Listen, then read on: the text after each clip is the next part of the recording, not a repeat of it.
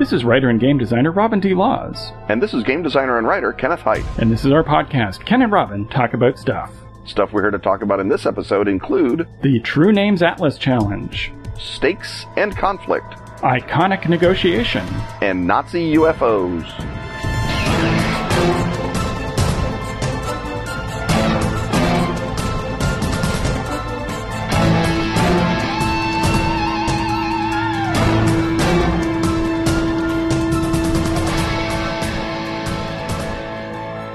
The swooping CGI reticule of Latitude and Longitude tell us that we have entered a slightly upmarket, slightly better CGI version of Cartography Hut, perhaps for its second season. In the Cartography Hut today, we are going to play the Atlas of True Names Challenge. And Robin, why don't you explain to the folks at home what that is? So there's a series of books which we will link to on the site. They are the Atlas of True Names series, and what the publishers of these have done is they have taken actual maps of the globe and then of Europe and Canada and now the United States and relabeled them with the literal meanings of all the place names. So the Canadian one has like a variation of the Village of Small Huts is the name of Canada instead of Canada, because very famously when the first French explorers came over and said, "What is the name of this land?" and they gestured expansively around them, and the Native Americans who met them thought that they were gesturing just to the village and says, "Oh, well, that's the Village of Small Huts, Canada," which became the name of Canada. And so if you look around the globe at your various maps, in some cases, the names of places are still recognizable names in your language, like the Narrows is a narrow strip between two lakes near my hometown, but other place names are not necessarily readily understood that way, and so they've gone back and created literal versions of the names and put them all over the map. And obviously, if one is a nitpicker, one will probably buy one of these atlases and find alternate translations that you might prefer to be in this place or that place. But I thought for the purpose of this segment that we would ignore all of that and use these as fun inspiration for an imaginary world, because if you take away the real world names and replace them with evocative names that no longer remind you of the places, you can take that map and use it as an imaginary world. So Ken and I are going to throw names at each other as if we are alternately GMs and adventurers walking across this imaginary set of places, and the GM is going to tell the player what he beholds there. So we're springing these names on one another by surprise. So Ken, what happens when I, as a doughty adventurer slogging my pack with my swords and my various magic items and potions ready for resale later, through the wilderness and come across the town of Waterforest? What do I find in Waterforest? In Waterforest, there is a beautiful sylvan glade. First of all, it's barely a town at all when you first see it. It sort of resembles the Ewok village, but less twee. There's definitely heavy industry going here, but it's all the sort of sawmills and lumber production, but it's all driven by the falls that are coming through the forest. The river and the forest have sort of blended out, and you suspect that perhaps the naiads and the dryads have got some sort of relationship by marriage around these parts, and that the people have taken advantage of that, as people will, to build sawmills, but the sawmills are built in some cases into the roots of enormous trees. That's what Waterforest looks like.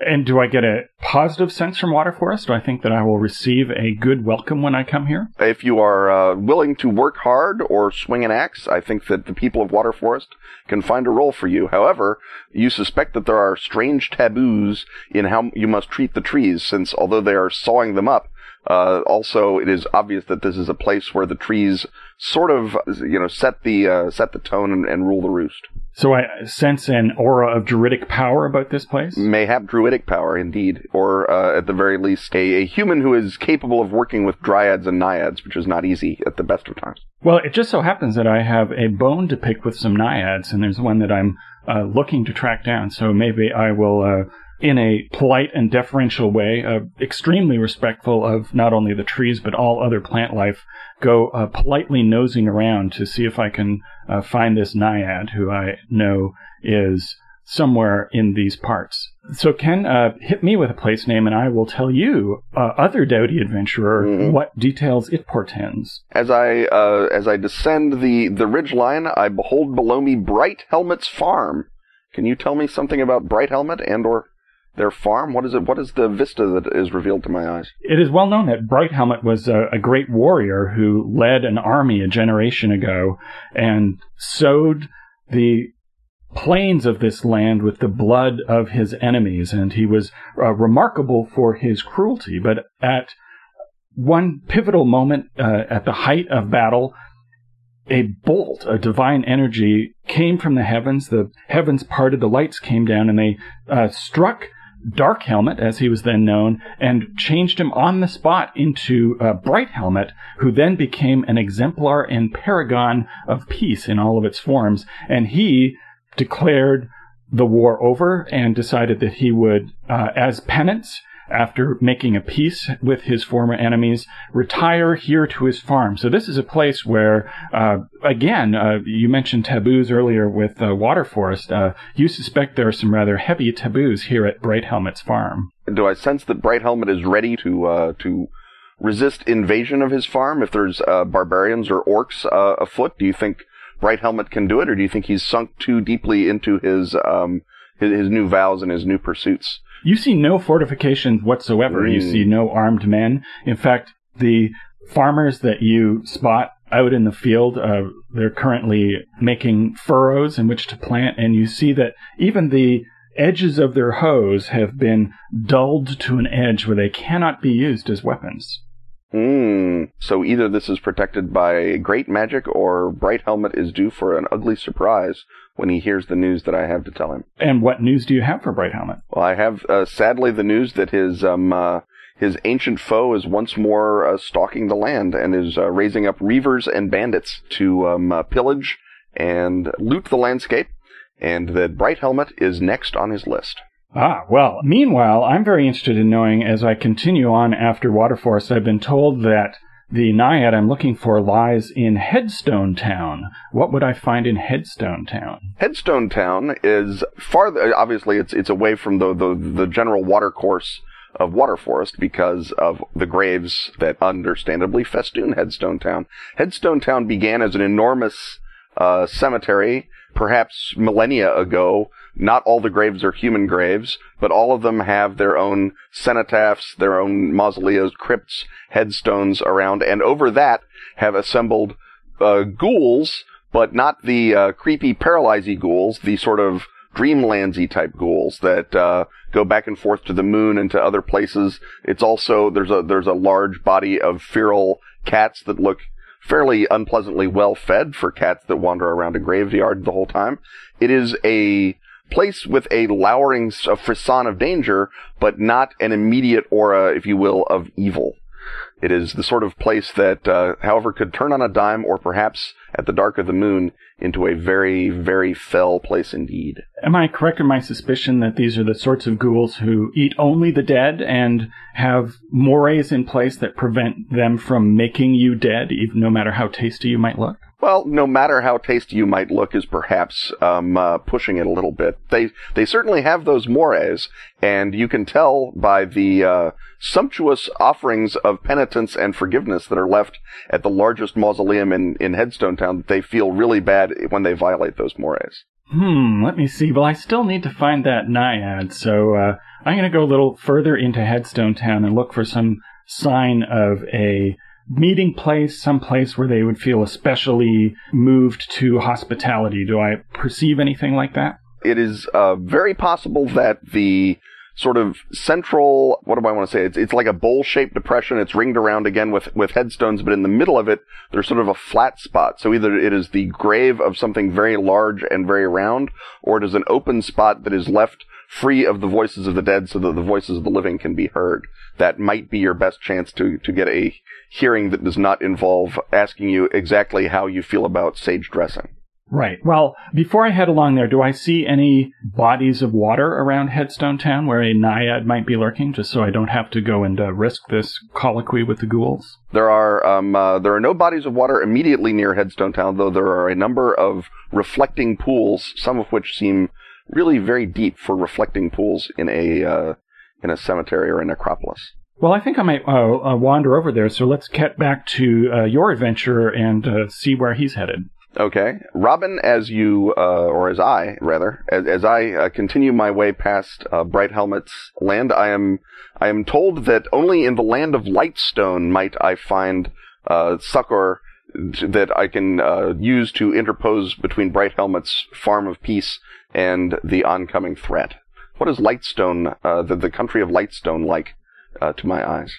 Lightstone is a wondrous place where the stones are, as the name suggests, lighter than air and have therefore been used as a building material of great beauty and subtlety. So as you cross the ridgeline in which the sort of hills of Lightstone become visible, you start to see all of these different buildings floating in the air, from the sort of tiny stone floating hovels that ring the city to an inner level of more elaborate structures, and all the way up the sort of hill you see these stones hovering mostly about 10 to 20 feet off the air, and then sort of around the pinnacle of this mountain, or, well, it's sort of in between a hill and a mountain, one way or the other.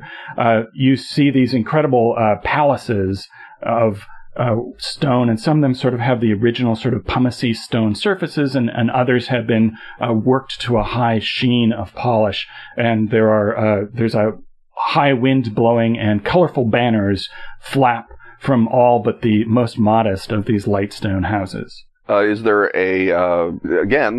thinking of their possibility as puissant defenders of Bright Helmet and his good and simple people, do I get the sense that somewhere in this veritable fairyland there is a keep or a battlement somewhere that the defenders of Lightstone might be approached and asked for their aid in the coming brigand wars? Stretching your neck up, way, way up, you see that floating even higher than the city itself are these great circular stone paths from which bristle turrets and parapets. You see soldiers parading, and you see great ballistae and possibly fire throwers as well. So you see that the land of Lightstone is one of great aerial war capacity. Ah, well, I sense that that will be the place that I need to apply my queries going forward, and I look around for a dangling rope or liana vine, or perhaps a cunningly arranged set of heavier stones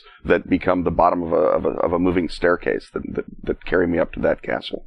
You find exactly that, and you are only charged a small fee as an outlander for making use of them. That seems eminently reasonable, especially since I suspect they mentioned the fee while I'm halfway up in the air. Meanwhile, I've made my way away from Headstone Town without being eaten by ghouls, and I did speak to the naiad in the pool there, and was sent along to the Firth of Silence. What do I find when I enter the misty realm of the Firth of Silence? Well, you find a great deal of mist, as you have suspected, rising from a lengthy embayment or fjord, whatever you want to call it. Firth, I guess, is what you might call it, sticking into the land between towering, beetling cliffs, surrounded by conifers that almost come up to the edge of the cliffs. The whole thing looks like it was simply cut out of the side of the coastline by the blade of a god, and you can vaguely hear the roaring of breakers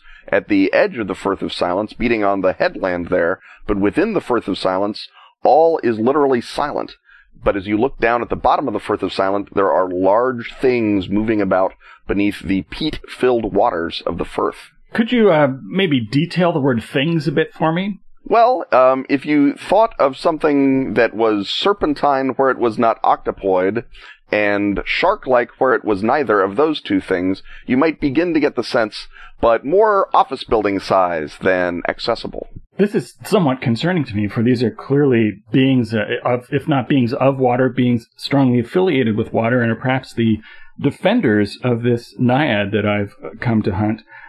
Do I know anything about the lore of these creatures? Well, the lore of these things is that where they congregate, where they dwell, is their spawning ground, and that they can only interact with each other in an area of perfect magical silence because they are so quick to anger, so bloody-minded, that the tiniest stimulus sets them off. That is one of the reasons, perhaps, that one cannot even approach the edges of the Firth, as you're looking down from high up on the hillside as you are, because if you even tossed a single rock into the Firth, it might set them roiling and tearing at each other, and of course then the blood frenzy would set in, and no one likes a blood frenzy. So I don't have the sense that there's a magical sound dampening aura or anything, that if I went there and started asking them questions, I would therefore be making noises and doubtless would be devoured by these terrible creatures. And if I had the rest of my adventuring party with me, perhaps I might be willing to tackle a small one, but not if I'm traveling by myself. No, the sound dampening is either a divine feature of this specific Firth and perhaps just of the surface of the Firth.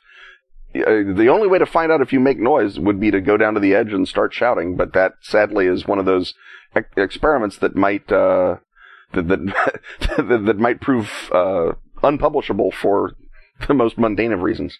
Right. So it's not like I'm seeing a bunch of people around who are talking in sign language or doing things that might otherwise create noise, but I'm seeing that the noise is not being generated, that the could easily be an easily disturbed silence. Now, on the other side of the Firth, there is a semaphore flag flying from what looks like a tower with no windows. Perhaps whoever maintains that tower might have left you some guidance to work by. Well, I'm going to head over to the tower, and we're going to cut back to your travels. Okay. I have left the land of Lightstone with promises of aerial aid, and so now I must make my way through the Count's Hedge on my way to back to the land of Brighthelm to tell him that aid is on its way. I don't know this Count, and I'm suspicious of his hedge. Robin, am I right to be so? You are right to be so, because as you approach the hedge, you see that although from a distance it conveys a quite naturalistic illusion of being made from your typical hedge materials, your shrubberies and so forth, that as you draw closer you see that it's actually finely wrought metal, and that the leaves and edges of the hedge are extremely sharp, and you suspect that this is a fortification in a land that you've found somewhat lacking in fortification, and perhaps one that you I'm going to have to mess around with very carefully in order to find a way to pass it, because in fact the Count's Hedge extends as far to the east and west as the eye can see.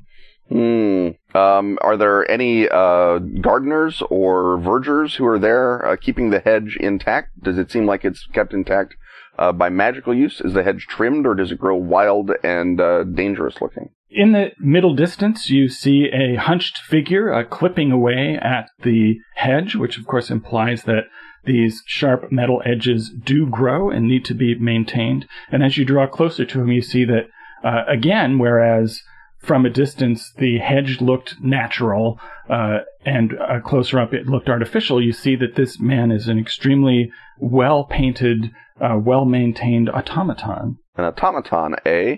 Fortunately, my experiences in Lightstone have given me a perhaps unwarranted sense of confidence in my technic abilities, so I perhaps will approach the automaton in hopes that I can either trick or persuade him to show me a way through the hedge. Hail, meat unit, it says. Yes. I begin my much practiced patter of friendship and lulling of people into good feelings, while I look around for a keyhole or wind-up section on him, because that is traditionally where one can access the cogs, gears, and punch cards that make automata do their things. Your emotional perambulation shall avail you not, and I urge you not to look in my forbidden places, lest I command the hedge to deal with thee. This may take a little rethinking, so I may have to back away, keeping my hands and eyes firmly in sight and firmly away from the edges of the metal hedge, while I ponder my path back to Brighthelm.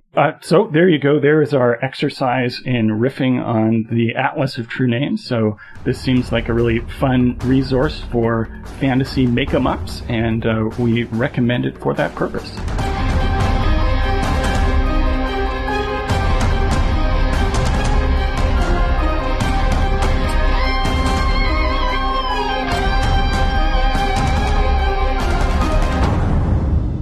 And now the light clacking of fingertips on the keyboard and the unmistakable aura of Flop Sweat tell us once again we've entered the segment we call How to Write Good. This is a segment in which we discuss writing and creative narrative. And this time I thought that we would look at some terms that you hear a lot, and sometimes I think hear in a way that does not really delve underneath the surface of why they are important. And those terms are stakes and conflict. We are often told as we create narratives that conflict is the base, most important element of any traditional narrative, especially in the English or European tradition, but we're not always told why that is. And before I propose my reason for why conflict is important for engagement, Ken, what do you have to say on the matter? As with everything about literary theory, I start with Aristotle, and if he's right, which he almost always is, I don't see a lot of reason to look elsewhere. Aristotle says that the story of any drama, by which he means a tragedy, is a story of something that is broken, something that has gone wrong, either in the hero, usually, or sometimes in the hero's universe, in the hero's family, and that breaking, the edges of that breaking are where the story takes place, because that's where you find the catharsis, the emotional payout, when that break either destroys the hero or destroys the hero's surroundings. And it's at that break that you have to find the conflict, that agon, as Aristotle puts it. So I think that the reason that we say conflict is necessary is because we have found, I guess experimentally, that stories without conflict generally don't engage us. That literally they don't have anywhere for us to get a purchase and follow it forward. Just like if you're watching any sporting event, you can immediately start rooting for one side or the other, even if you've never heard of, soapbox derby or shuffleboard or whatever. Once you sort of figured out who the two players are, you can get a stake in that contest. But if you watch a dance recital, it's harder to immediately care about the activity as opposed to try to appreciate it aesthetically. Right. And the reason that is, I think, if you look at what engages us as viewers or readers, is, as you suggest, that we want to have a side that we identify with. And once you start to identify with a person or with a group of people, as is the case in a sports contest most of the time, you then have a forked set of consequences. And here's where we get to a thing that I always say, which is that if you look at the sort of scene-by-scene, moment-to-moment construction of any narrative that really engages you, you will see that it moves your emotional needle either up toward hope and down toward fear. And what that means in this context is that there is something that you hope is going to happen, and there's something that you fear is going to happen, and those things are usually the opposite of one another. So that in the case of, say, Macbeth, you hope that Macbeth is somehow going to redeem himself, or if not, that his increasingly terrible reign is going to come to an end and he's going to receive his comeuppance as he moves from being a tragic hero to more and more of an anti-hero. So at any moment in Macbeth, there's something that you want to have happen, and there's something you don't want to have happen, and what those things are spring out of the essential conflict of whatever it is. And for an even simpler example, you do not have to have conflict between people. You can have a conflict between a person and an inanimate object. So at the beginning of the first Indiana Jones movie in Raiders of the Lost Ark, there's a conflict between Indiana Jones and that network of traps, including the big rolling ball. And what you hope will happen is that Indy will get away from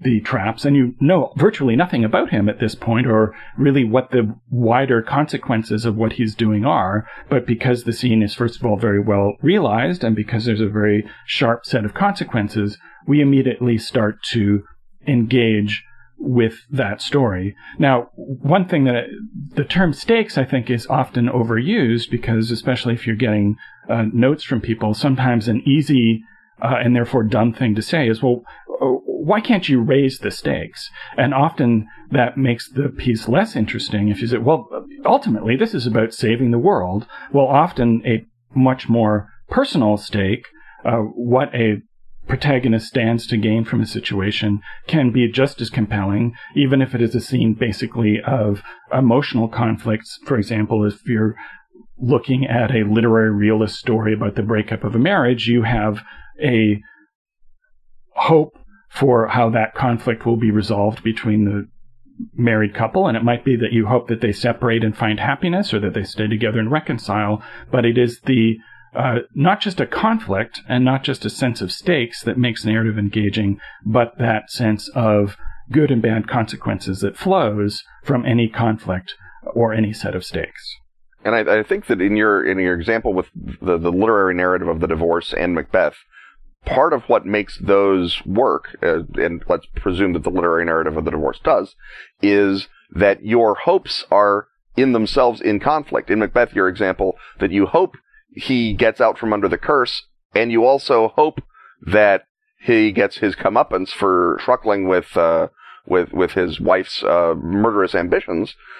Those two hopes are themselves in conflict, and they're in conflict also within Macbeth. So you identify with Macbeth in the sense that the play's named after him, and he's played by the best-looking, most famous actor, but you identify with him because you have the same dueling hopes that Macbeth sort of has inside Macbeth, and that other characters in the story have, that the action on stage, or the action on the page, or the action on the screen is mirrored by the action in the viewer, inside the viewer, as you're saying, gosh, I hope Iron Man can beat those robots, but I also hope that he learns to appreciate Gwyneth Paltrow, or whatever your mutual hopes are. And a good narrative isn't just, gosh, I hope Tarzan can punch out those ivory traders. You have another hope going on, and with Edgar Rice Burroughs, usually it's a subplot. I also hope that the tame lion can get through, and I hope that Jane can get outside of the quicksand pit, and I hope blah, blah, blah.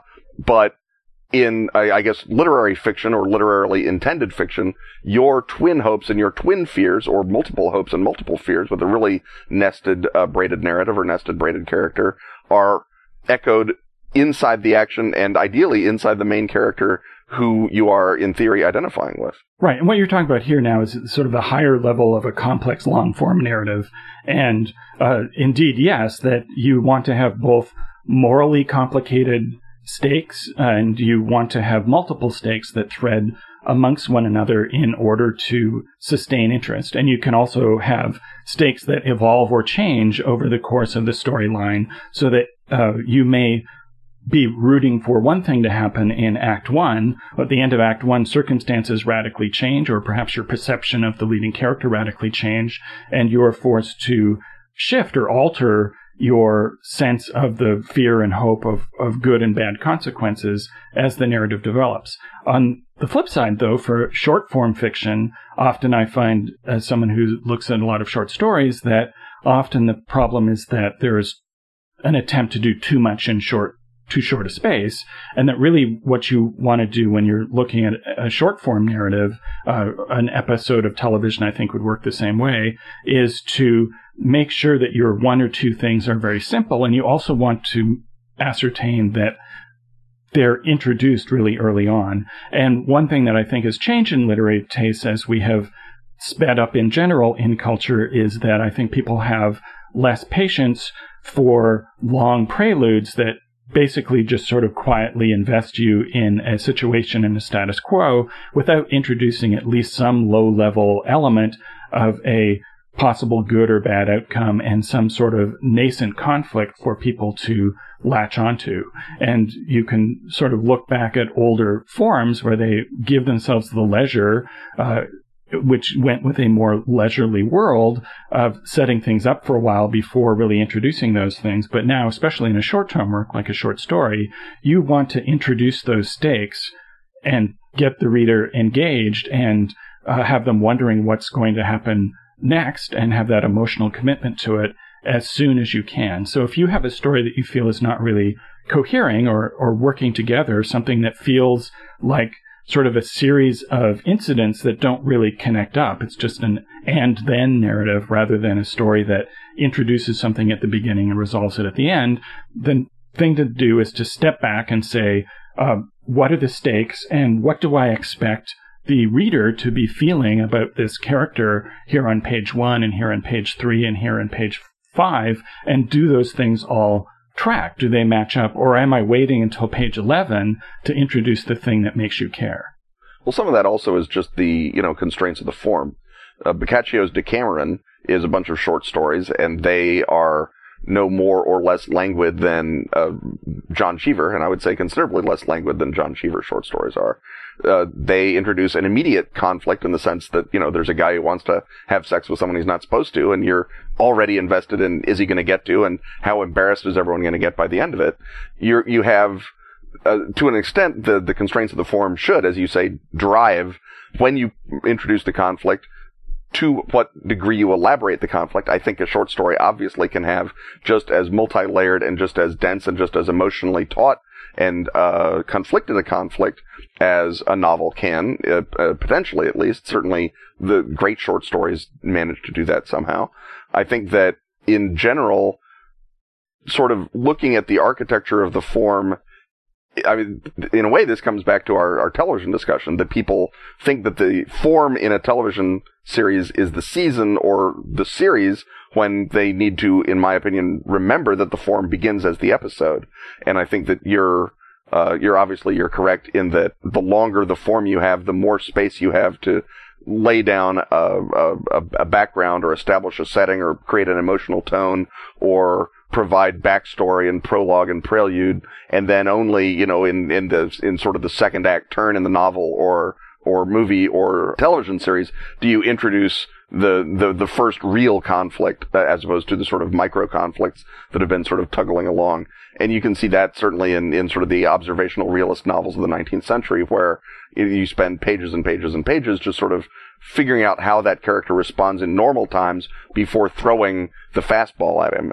It's sort of the equivalent of the James Bond opening sequence, where this is how James Bond solves a problem he knows how to solve. Now let's throw a bunch of problems he doesn't know how to solve at him. Right, and I think that's absolutely true in a critical sense, but in terms of our how to write good lens, if we're assuming a writer who is learning their craft, that what you want to do is you want to start off with one clear conflict and understand what the stakes of that are and what the positive and negative consequences of that are before you start layering in other levels of complexity. That is your baseline, and then indeed, hopefully, you will find ways to make that complicated and more interesting as you vary it over the course of either a short story or a novel or a play or whatever it is.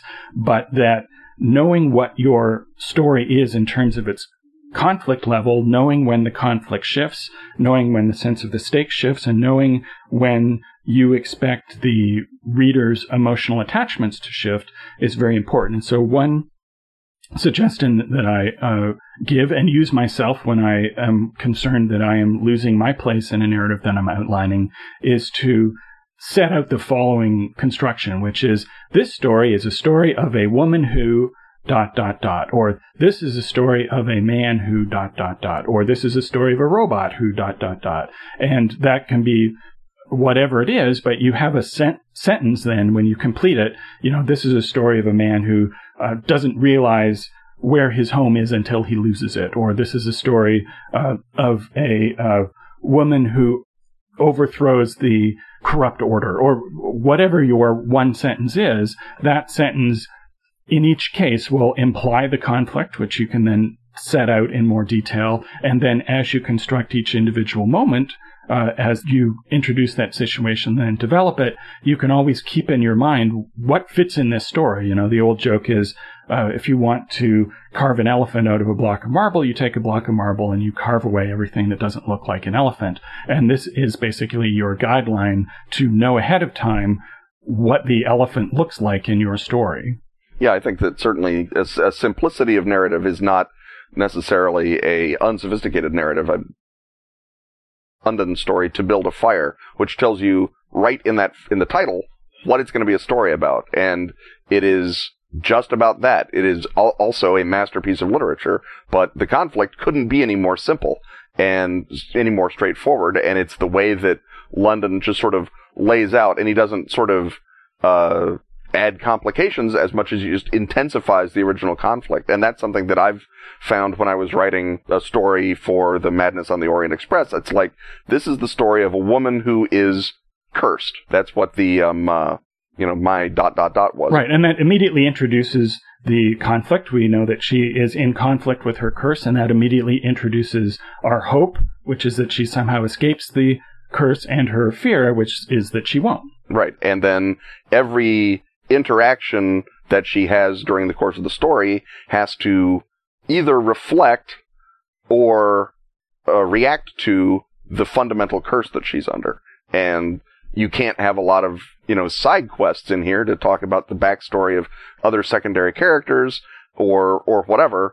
Everything either has to elaborate the woman or the curse. You can't keep, going off the rails, literally, in this case. Right, and some people would argue that it is important to have an exploratory phase in which you just sit down and write a bunch of stuff and explore your characters and the situations, and then over a perhaps arduous revision process, you finally wind up many, many drafts later of boiling it down to whatever it is that it wants to be after you had that exploratory phase.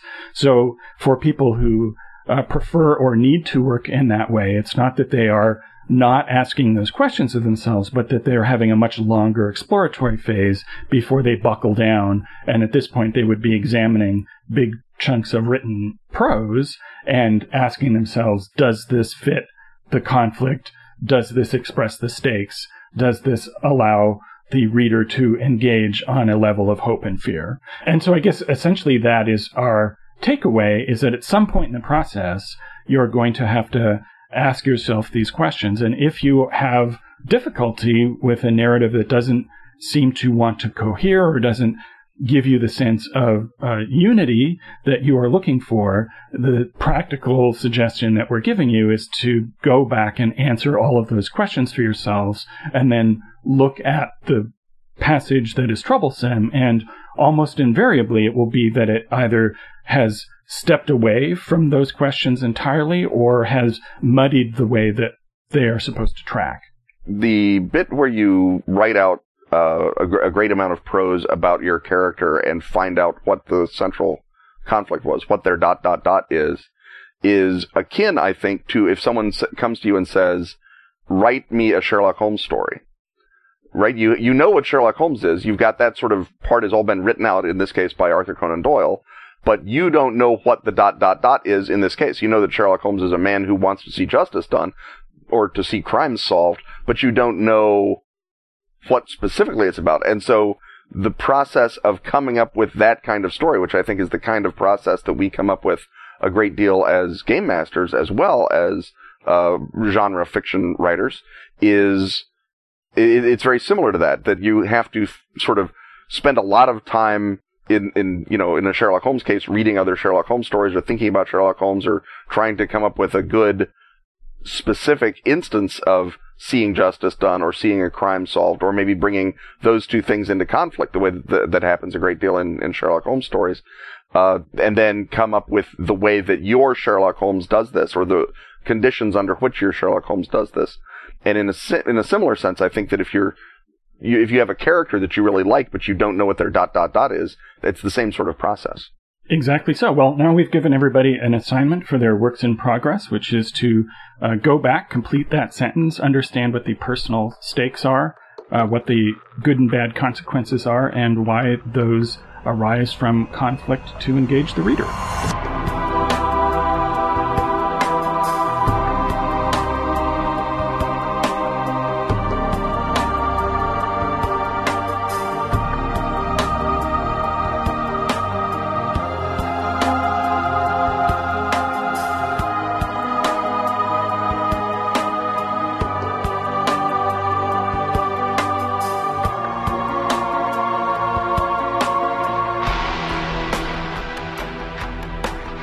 It's time once again to ask Ken and Robin. So let's ask Ken and Robin. Jeffrey Nelson asks Ken and Robin, in a procedural RPG with iconic rather than dramatic characters, what are some good ways to play out conflicts between characters that don't involve the digging in of heels? If iconic characters exist to put right disorder by being true to themselves, how can they have meaningful interpersonal conflicts in a game without everything devolving into a pissing match or a punch-up? Robin, do you have immediate responses to this that do not involve dodging the question or saying, what's wrong with a punch-up? Well, I think it absolutely is a real problem in a lot of role-playing gaming, and most role-playing gaming, as we've discussed on the podcast previously, is iconic procedural play. And so the question is, how do you allow conflict to exist between the characters, which is reinforcing to play rather than destructive of play? And we've all probably had sessions where players dig in their heels. Often it is the player digging in his or her heels and thinking that that is great role-playing, but it does stop the story dead. And so the question is, let's look at some sources of iconic characters who are also ensemble characters and look at how they conflict with one another and how they don't, and then see how to emulate that. So, for example, unlike role-playing, you most often see a single protagonist or a protagonist with a sidekick rather than an ensemble of people who are solving a problem while being in conflict with one another, but there are examples.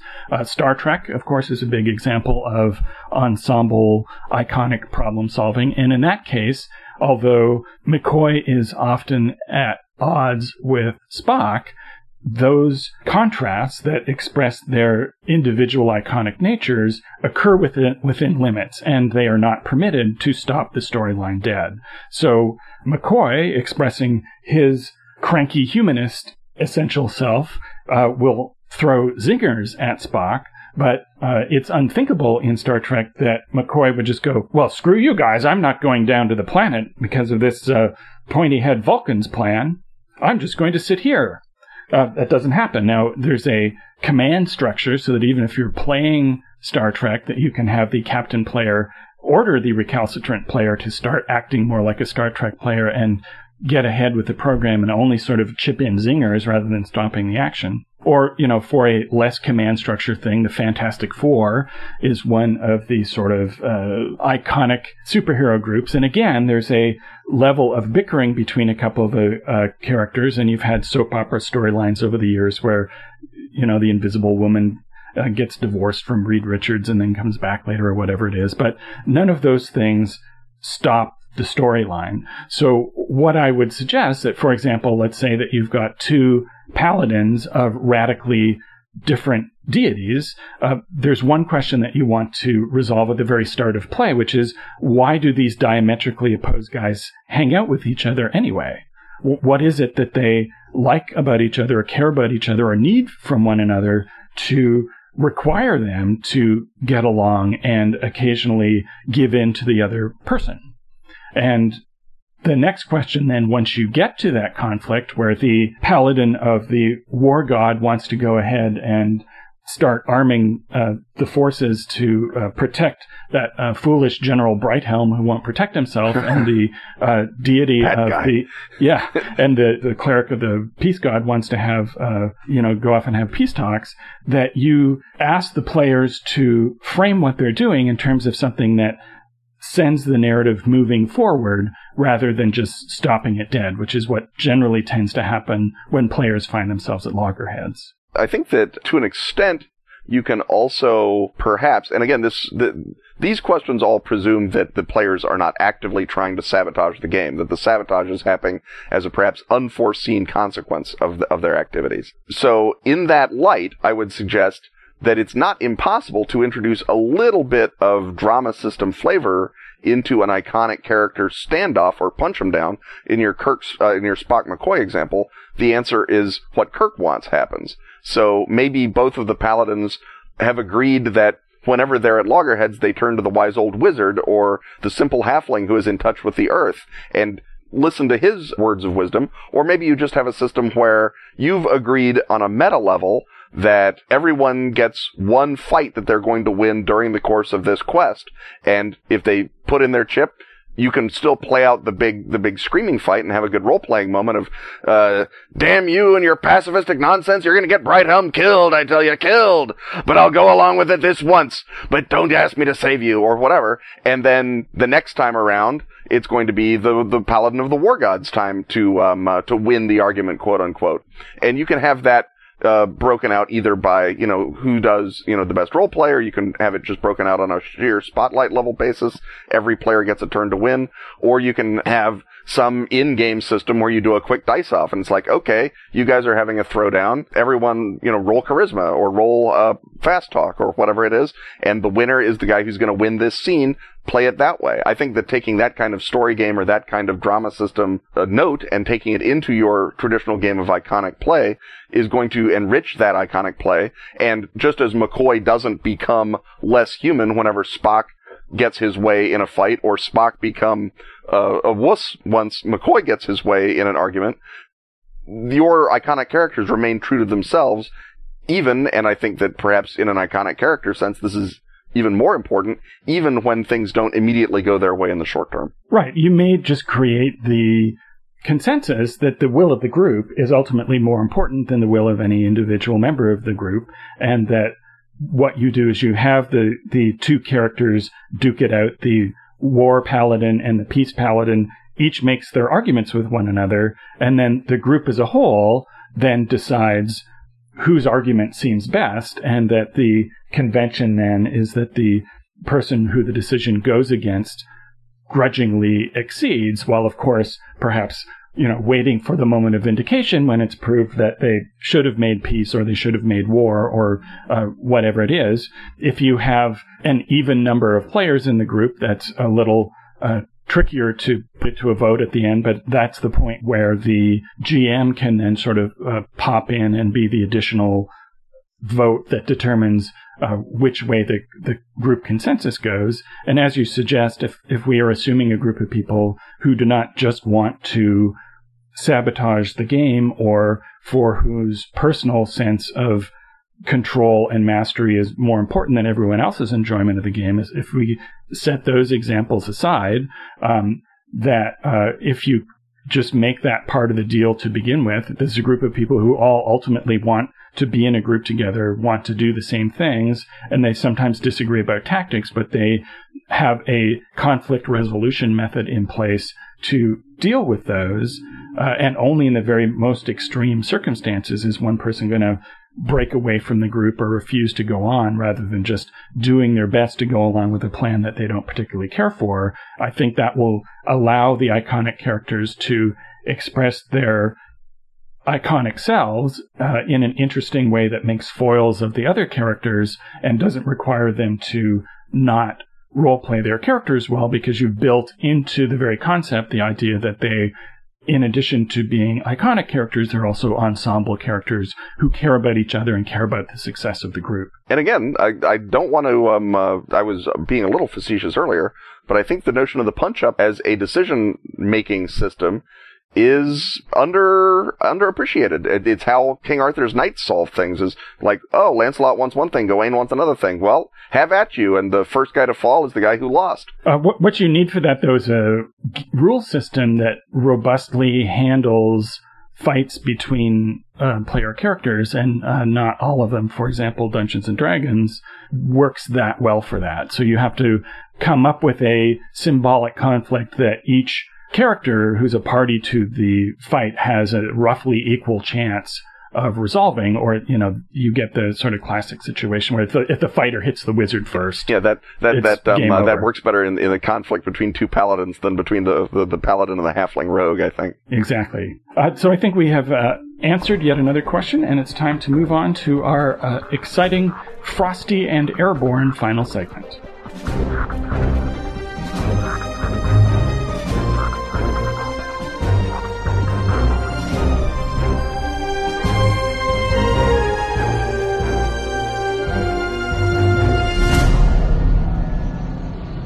The red-eyed glare of the alien big cat looking at us through the window, and the portrait of the alien gray up on the walls indicates that we've entered once more the confines of the Elliptony hut. And you may be saying, Elliptony hut?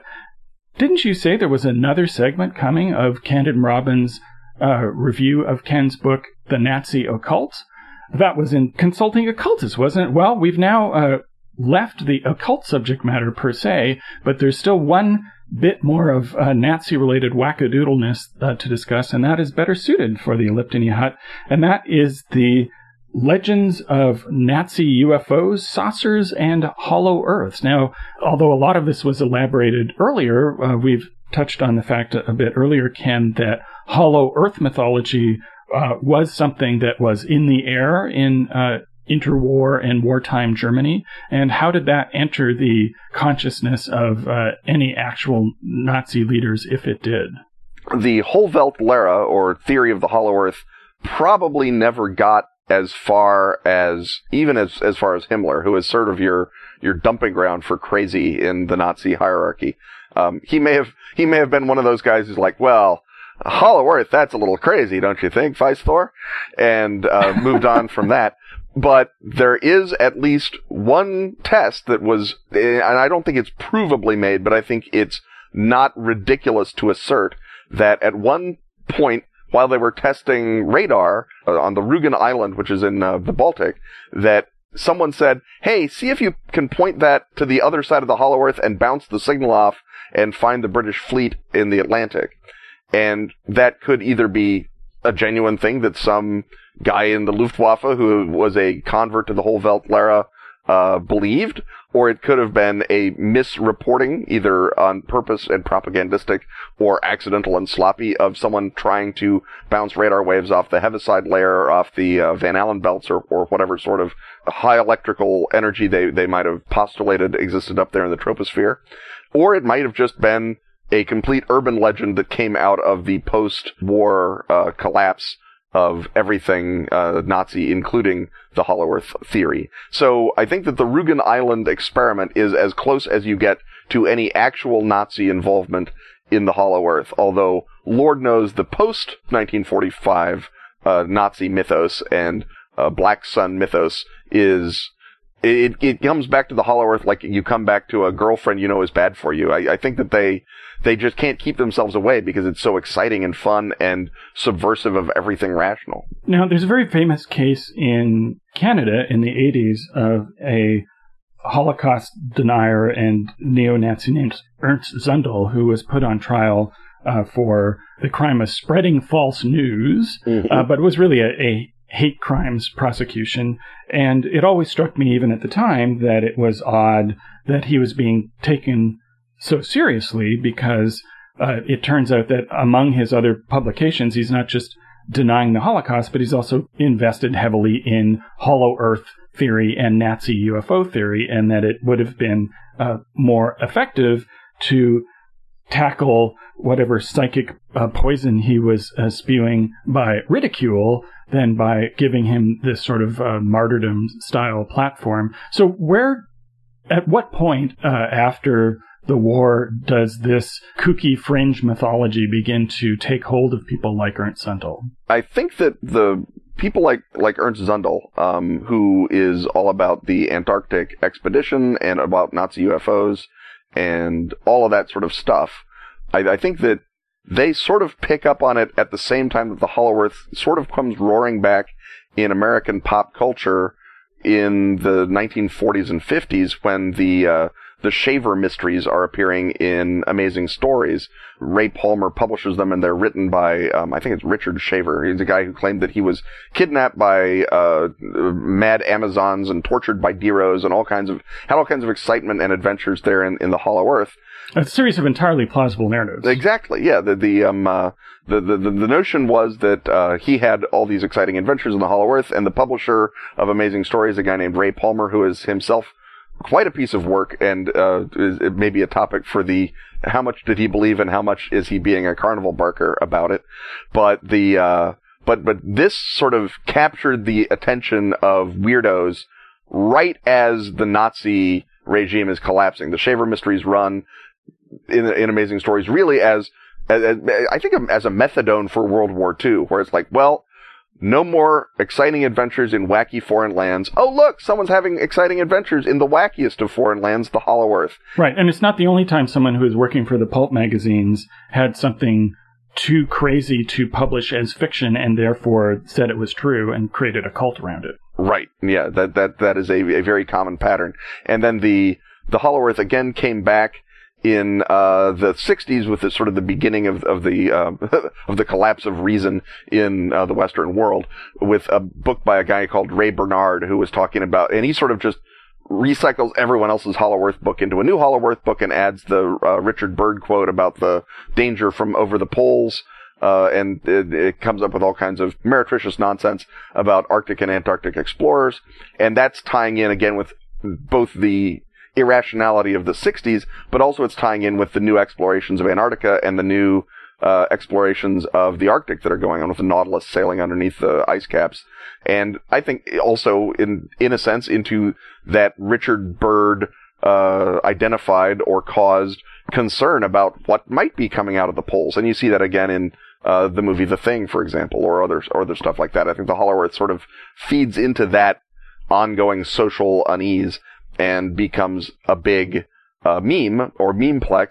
And again, that's the same time that you see that second wave of neo-Nazism that sort of pops up in the 1960s as the first generation to be really too young to have understood World War II shows up and says, man, that swastika looks pretty awesome. I wonder what it's about. So this is an example, basically, of history repeating as farce.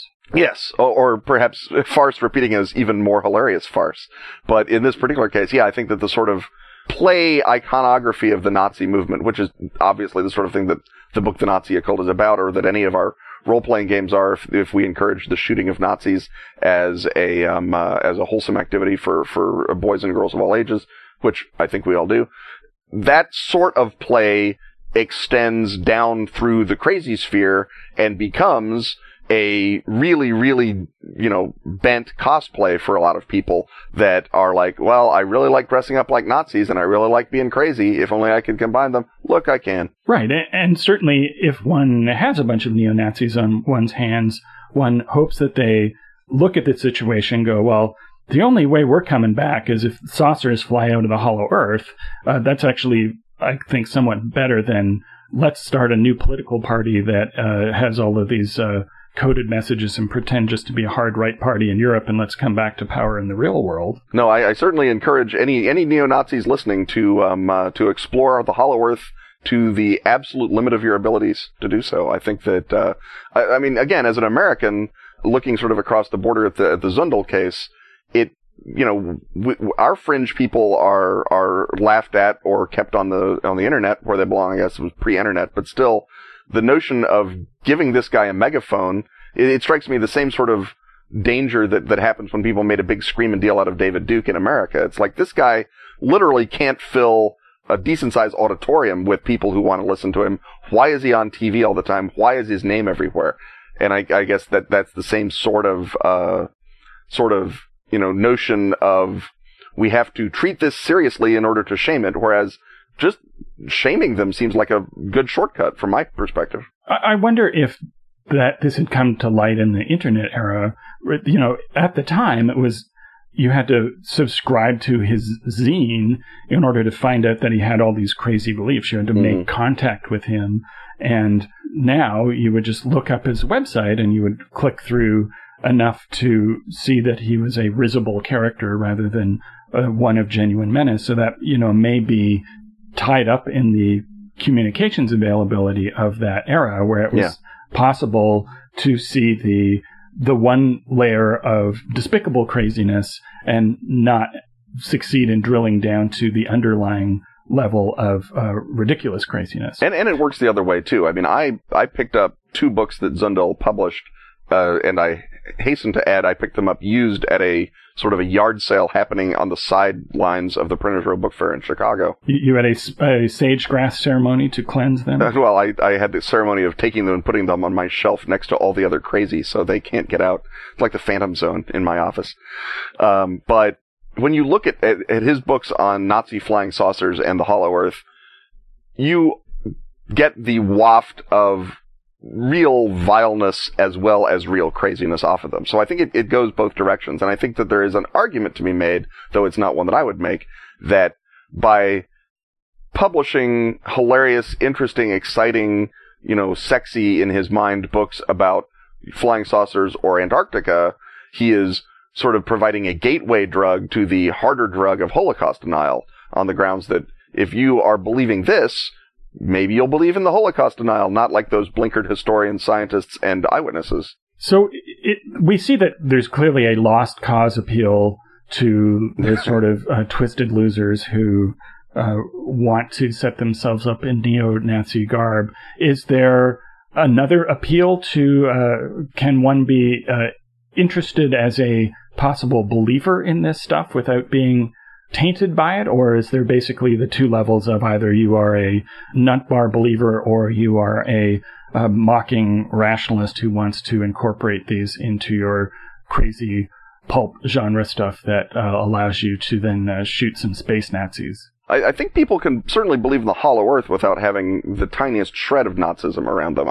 That's not like, the Aryan homeland of Thule, which I think is pretty much, that ship has sailed for the North. But I think you can believe certainly in the Hollow Earth all you want, and there's more than enough crazy dinosaurs and floating gas clouds and Edmund Halley of Halley Comet fame floating around there in the Hollow Earth. That is, you can keep that isolated from the Nazis. Even the Shaver mysteries don't have a direct Nazi tie, and so you can believe in Deros and crazy vril-wielding Amazons all you want without it being all Nazified. I think that if you believe that the Nazis built UFOs that are flying around, you are probably moving a little bit closer to one or another kind of, disability, I guess, is the polite way to put it.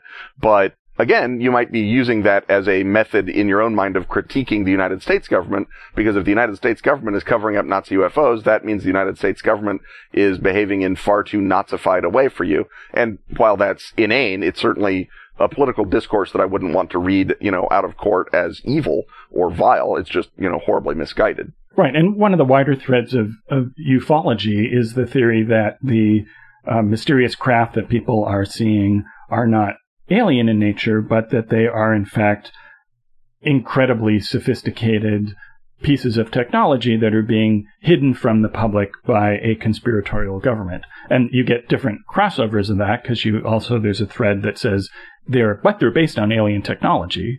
And so I suppose one could use the putative existence of Nazi UFOs as part of that narrative. Is that in fact a thread of non-Nazi belief in Nazi UFOs? Oh yeah, absolutely. The people who are most concerned with Nazi UFOs, certainly in the modern era, are people who, I imagine, fancy themselves as people broadly of the left, because they are using it either as a internal symbology for their own subconscious, or they're using it as a propaganda statement to indict the current power structure as fundamentally identical to, or a successor state to, or tainted by its exposure to Nazis. And given that the power structure did in fact, whitewash Wernher von Braun, it's kind of hard for us defenders of the power structure to say that they're entirely off the beam when they also say that we're covering up vril saucers and keeping a Nazi feeding pen somewhere underneath a mountain in New Mexico. So you do not see a crossover between this thread of UFOs as a secret military technology within the black helicopter crowd, that it's a different bunch of people who are paranoid about the government? I think the black helicopter crowd is a capacious enough crowd, or perhaps a changeable enough crowd, that it can occupy both extremes of the political spectrum simultaneously. The political spectrum famously breaking down once you get very far beyond the center. Black helicopter crowd contains just as many people who were paranoid about George W. Bush rounding up everyone and putting them in camps as they were paranoid about Barack Obama rounding everyone up and putting them in camps. I think what's exciting to them is being paranoid about being rounded up and put in a camp, and not necessarily the, R or D after the name of the blank-faced man in black who's going to do it to you. So it sounds like these are people that I think you might be more accurate to say who transcend traditional concepts of left and right, than being people who are oriented more to the left. Well, I think that there's a broad. It's a big tent. There's people who see themselves as being of the left. There's people who see themselves as being of the right. There are people who, loudly proclaim that they're independent of all earthly politics. And so, you can have figures like our buddy Nick Begich, who is, a man of the left and is very concerned about HAARP and other things. And you can have people like your various right-wing conspiracy mavens in the Ron Paul camp, who were all, just one, step away from stockpiling gold and shotgun ammunition. But those tropes are so common and so powerful that you can be put on a little monorail and go back and forth between them like Alex Jones does. I mean, that's a guy that has, made a fairly, lucrative reputation of playing both sides against the middle. And whether he's, what his individual politics are seems to be relatively changeable, and depending, again, like I say, more as a reaction to the current power structure than it does anything else. Right. It starts with the paranoia, and you have to define, if one is either paranoid by inclination or by choice, you have to pick whatever the current power structure is and align the differences between the different wings of the power structure in order to have your full crunchy paranoid existence. Yeah. So to what extent is, if you were to populate a pie chart with the number of contemporary conspiratorialists who are focused on Nazi UFOs and the Hollow Earth, is this a tiny sliver? Is this a big ongoing theme? What is the mind share that this mythology is occupying? I think the Nazi UFOs are really productive. Joseph Farrell, who has written a number of the best books on the topic. There's a guy named Henry Stevens who's got another batch. They at least form a active sub-community that all reprint each other's hearsay and turn it into, in some cases, really delightful works of metafiction. And I think that's a fairly strong little subculture, at least within ufology. I don't know to what extent ufology is as superpowered as it was back in the 90s. I think ufology may have sort of fallen off in the 21st century as we all got bigger things to worry about coming from the skies than UFOs. But within ufology, I think the Nazi UFO subset is still pretty strong. And certainly people like Hoagland, who talk about the face on Mars and all manner of other things, find it useful to import the notion of a secret Nazi corps within NASA that is building UFOs and or faking moon landings to be something that they want to put into their books that seemingly wouldn't have anything to do with that. So I guess on the grounds of, is it spreading itself to other crazy memes, I think the Nazi UFOs are doing pretty well. The Hollow Earth is always pretty much the redheaded stepchild, because even crazy people look askance at the Hollow Earth a lot of times. So for the Hollow Earth to come back big, I think you really have to have made a commitment in your heart to being nuts. Right. It's one of those things that was wrecked by the age of exploration, that it's you have to work harder and harder to believe in the physical existence of something that nobody has found than you would have 100 years ago. Now, there's plenty of people who believe in the secret underground complexes and secret tunnels, and I think that answers a lot of the same, primal yen to go underground and fight monsters that we do with 20-sided dice. And so that, again, ties in with the secret government complex type stuff. So it's been reskinned in a more plausible way. Yeah, but when you actually have got gray aliens that you keep down there, it's sort of like having Deros who live in caverns full of Vril and lead you to the inner sun, the black sun.